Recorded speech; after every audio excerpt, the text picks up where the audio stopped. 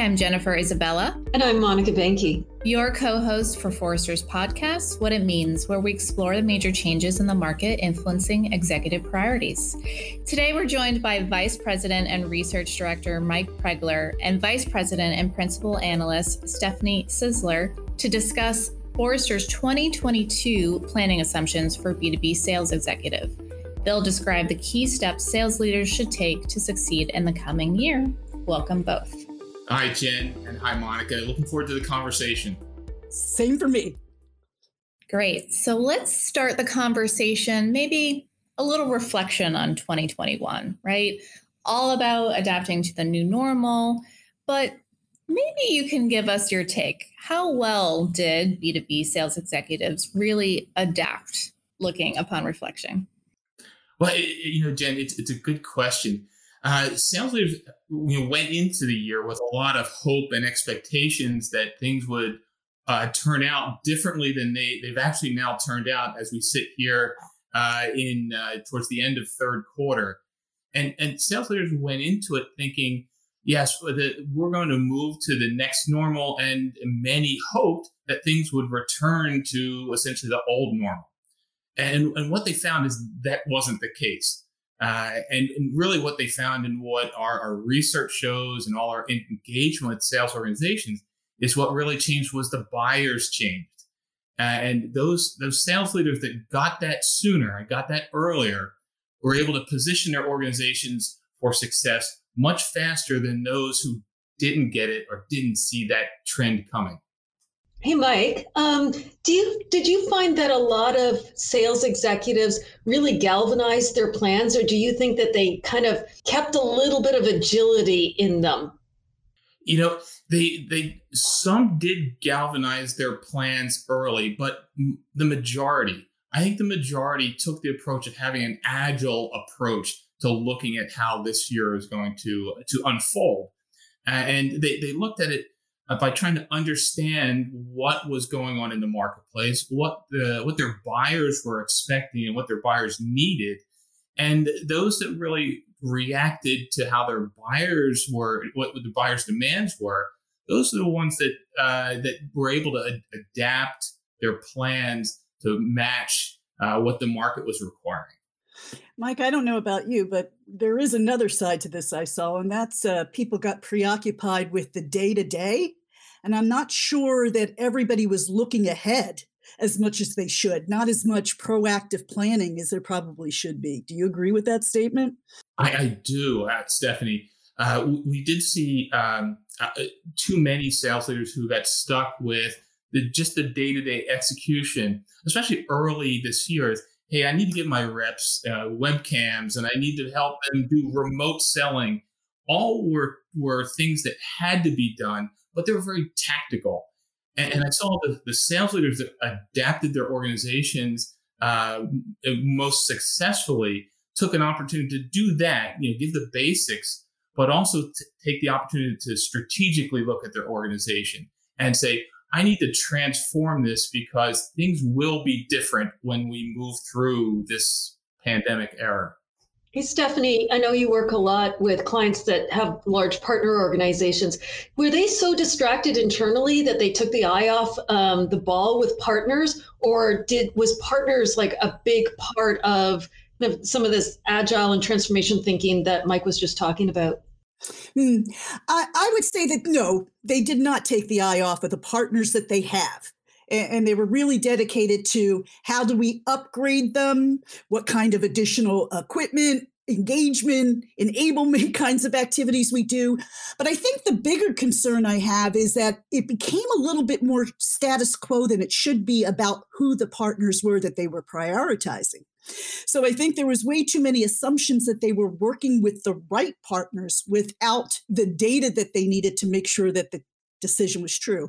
And then also looking ahead to, are they dealing with the right routes to market? We kind of get stuck in a hole where we say, we've been doing business this way for a long time. We've been doing business with Ben for a long time, and they continue that route. So if I'm answering your question, no, I think they kept focused on the partners. The question is, was it the right ones?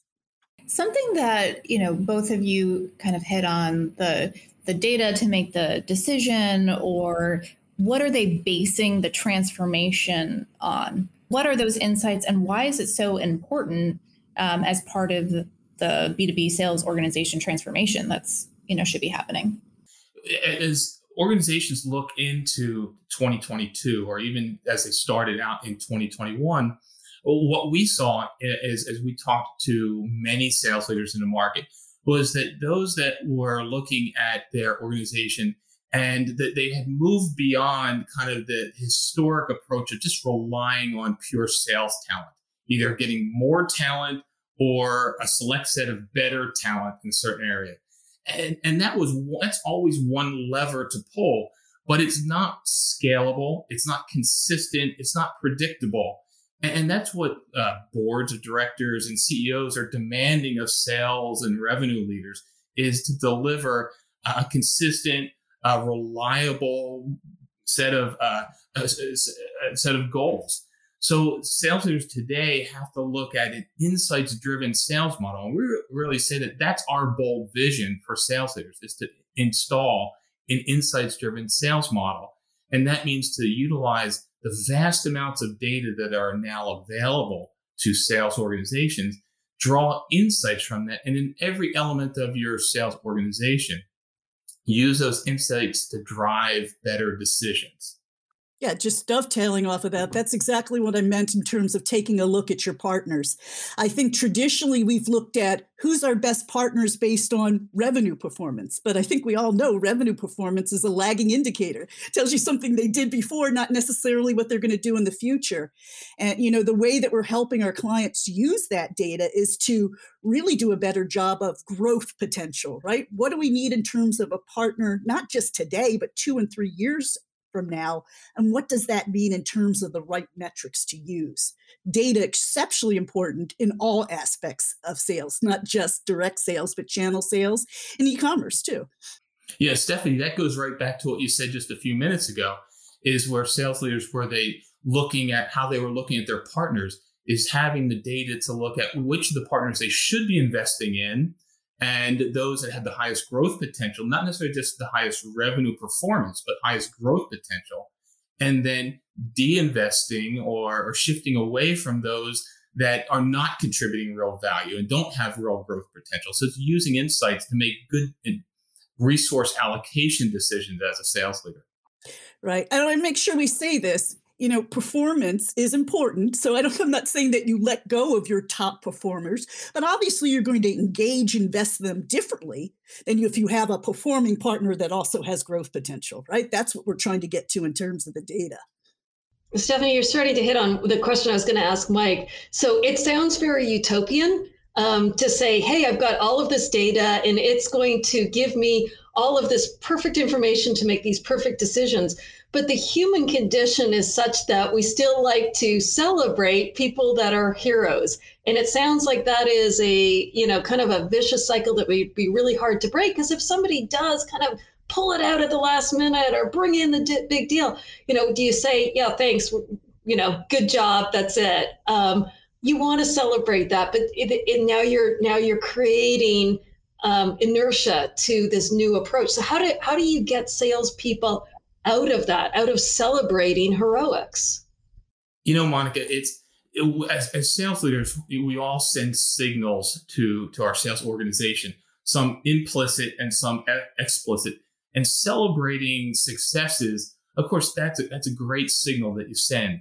But really what we see is it could be as simple as tweaking not the heroic effort of you stayed up all night or you chased down that buyer on New Year's Eve and got them to sign on the dotted line, while they were in a tuxedo at an event.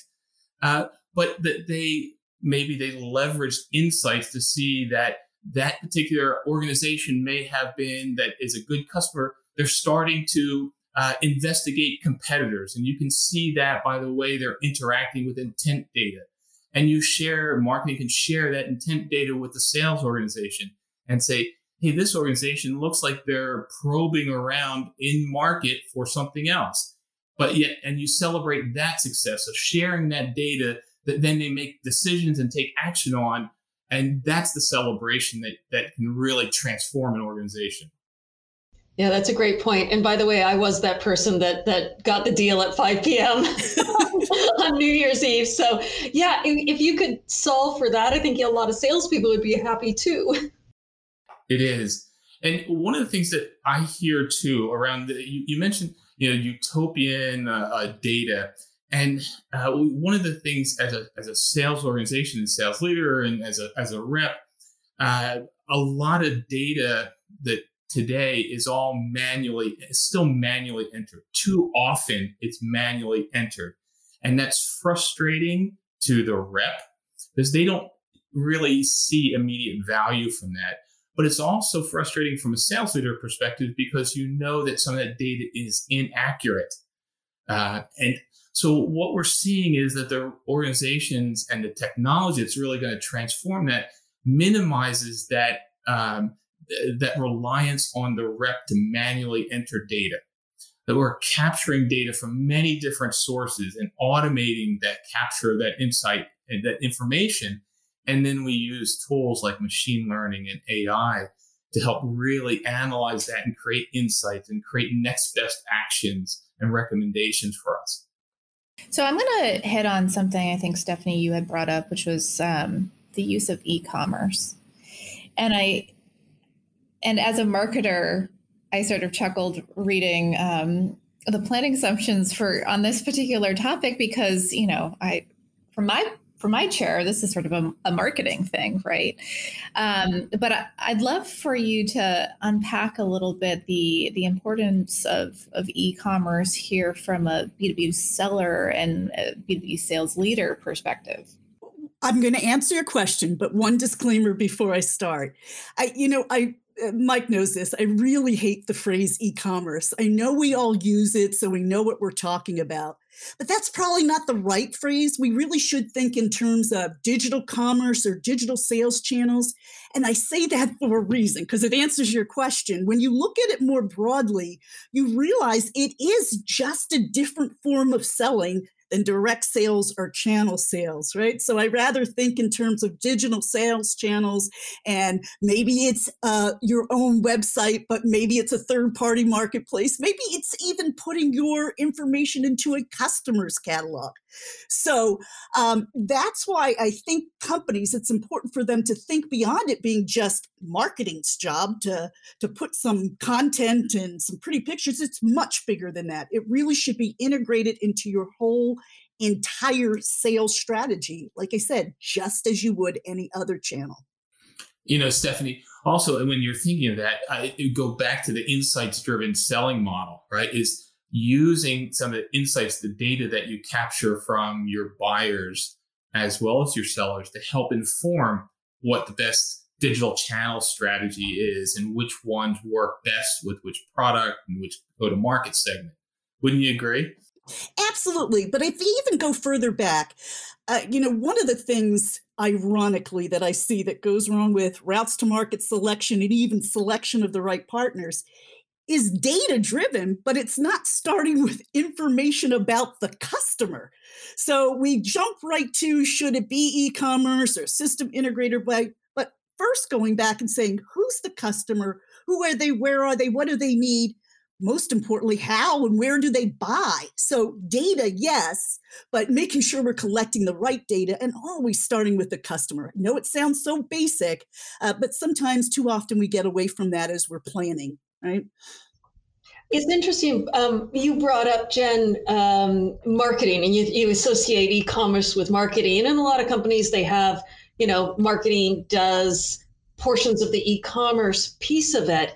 But we're here talking about planning assumptions, and it brings up an interesting thought about, the coordination of planning between sales and marketing. And when you start to bring in these more sophisticated and complex buying scenarios where maybe they do talk to direct, but they purchase online, or they start the purchase online, go to a partner, or maybe they're in a marketplace for aftermarket products, but to land them, you need a direct salesperson. All of these, like e-commerce, kind of complicates the planning process between sales and marketing. So, Mike, what do you think about, the way that sales leaders have to think about their planning vis-a-vis the rest of the ecosystem in the company, marketing specifically, but maybe product. I mean, I don't think it's the days anymore where you can just say, here's my territory plan, and Joe, you go, sell this much. It sounds a lot more complicated. It is, Monica. There's in making those decisions, it's becoming more and more complex, and I see more and more sales leaders asking, what are the right elements of data? What are the right insights that I should be evaluating to make those decisions?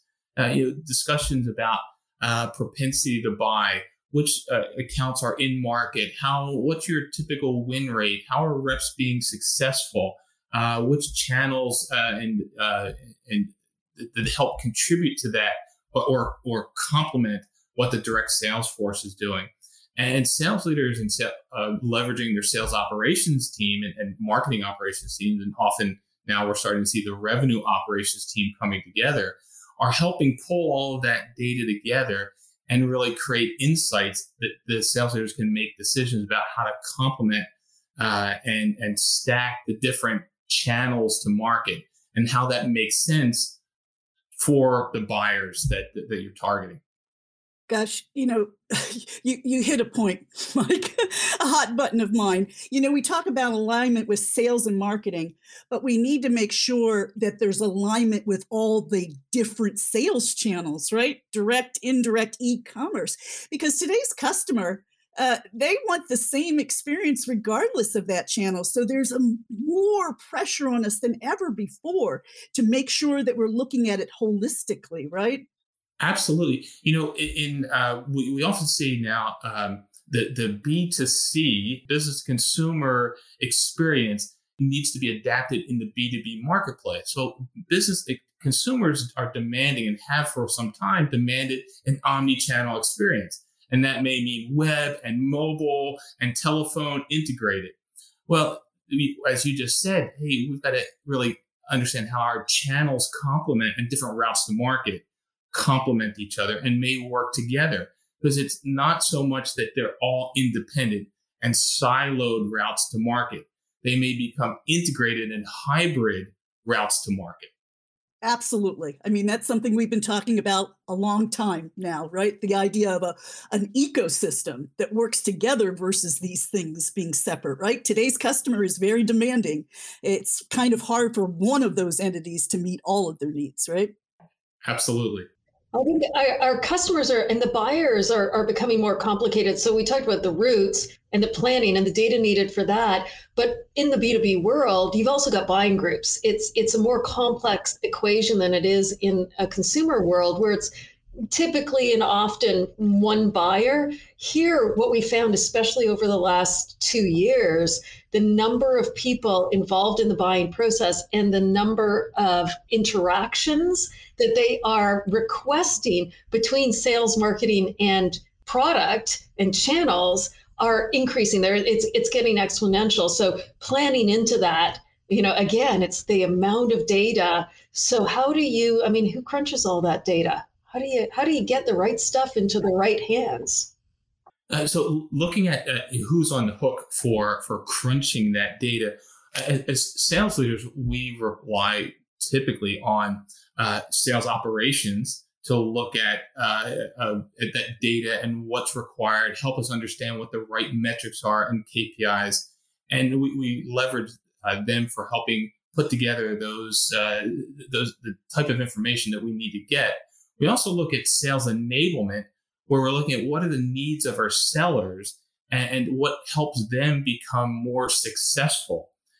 So sales enablement is also on the hook for helping put together the right data for helping our sales force become more productive and more skilled at their roles. Well, I guess that goes to the point, really. We're saying that everybody within the organizations is responsible for data. Yes, sales enablement, sales operations might provide it, but even that rep at the territory level should be able to interpret that data so they understand what it means to them at their level, right? Everyone's responsibility. Everyone, that's right. Everyone. I'm going to put the sales leader more on the hook, but everybody's got to take accountability. One of the pieces of data that we see that's a little unique, I mentioned sales enablement, and I want to get to this point because I think it's really important about data. And it's not an obvious use case, but really important for sales leaders. Is sales enablement is involved in helping understand what the right competencies are for the roles, the selling roles that you have in your organization. And those selling competencies often have to be mapped out. Well, too often sales organizations look at what's the best type of sales rep? Well, exactly the same sales rep that we have today. And that they look like us. And they want all of the existing sales reps to really go out and recruit their friends and to join the organization. So it's reference selling into the organization. Well, unfortunately, while that's worked in the past, what it does is it gets an organization that looks exactly like your old organization. So if you're trying to transform your organization to something that is really relevant in 2022 and beyond, you need to look differently at it. Again, looking at insights and data about which sales reps, which kind of individuals can be really successful, but what also matches your buyers. Our buyers are changing. They're more diverse, and they want a more inclusive type of environment to be part of.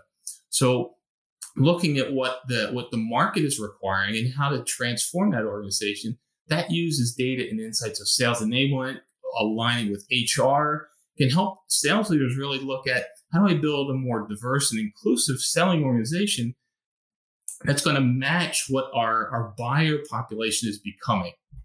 Mike, dovetailing off of that for channel sales, the same thing is true. The buyers changed, so partners have changed. And they've changed in terms of what they need and want from the supplier in terms of their channel account manager. Same thing. The roles kind of stayed with the same description, but the world's changed in terms of what it needs. And that role needs to change as well. Exactly. I see sales leaders today that and more are telling me this, is that when they actually go and have QBRs or senior top to top meetings between senior sales executives and as senior executives in their buying organizations, and they have to share their diversity and inclusion and even their vision, their purpose as an organization. So the buyers are actually demanding to understand what the selling organization's purpose is. What are their missions? And then how does their diversity and inclusion plan help support that? So it's not just about product, it's about organizations aligning on more socially economic type of topics. So that's really important that sales leaders understand that the buyers are asking for that and being able to be able to create that story that works for your organization.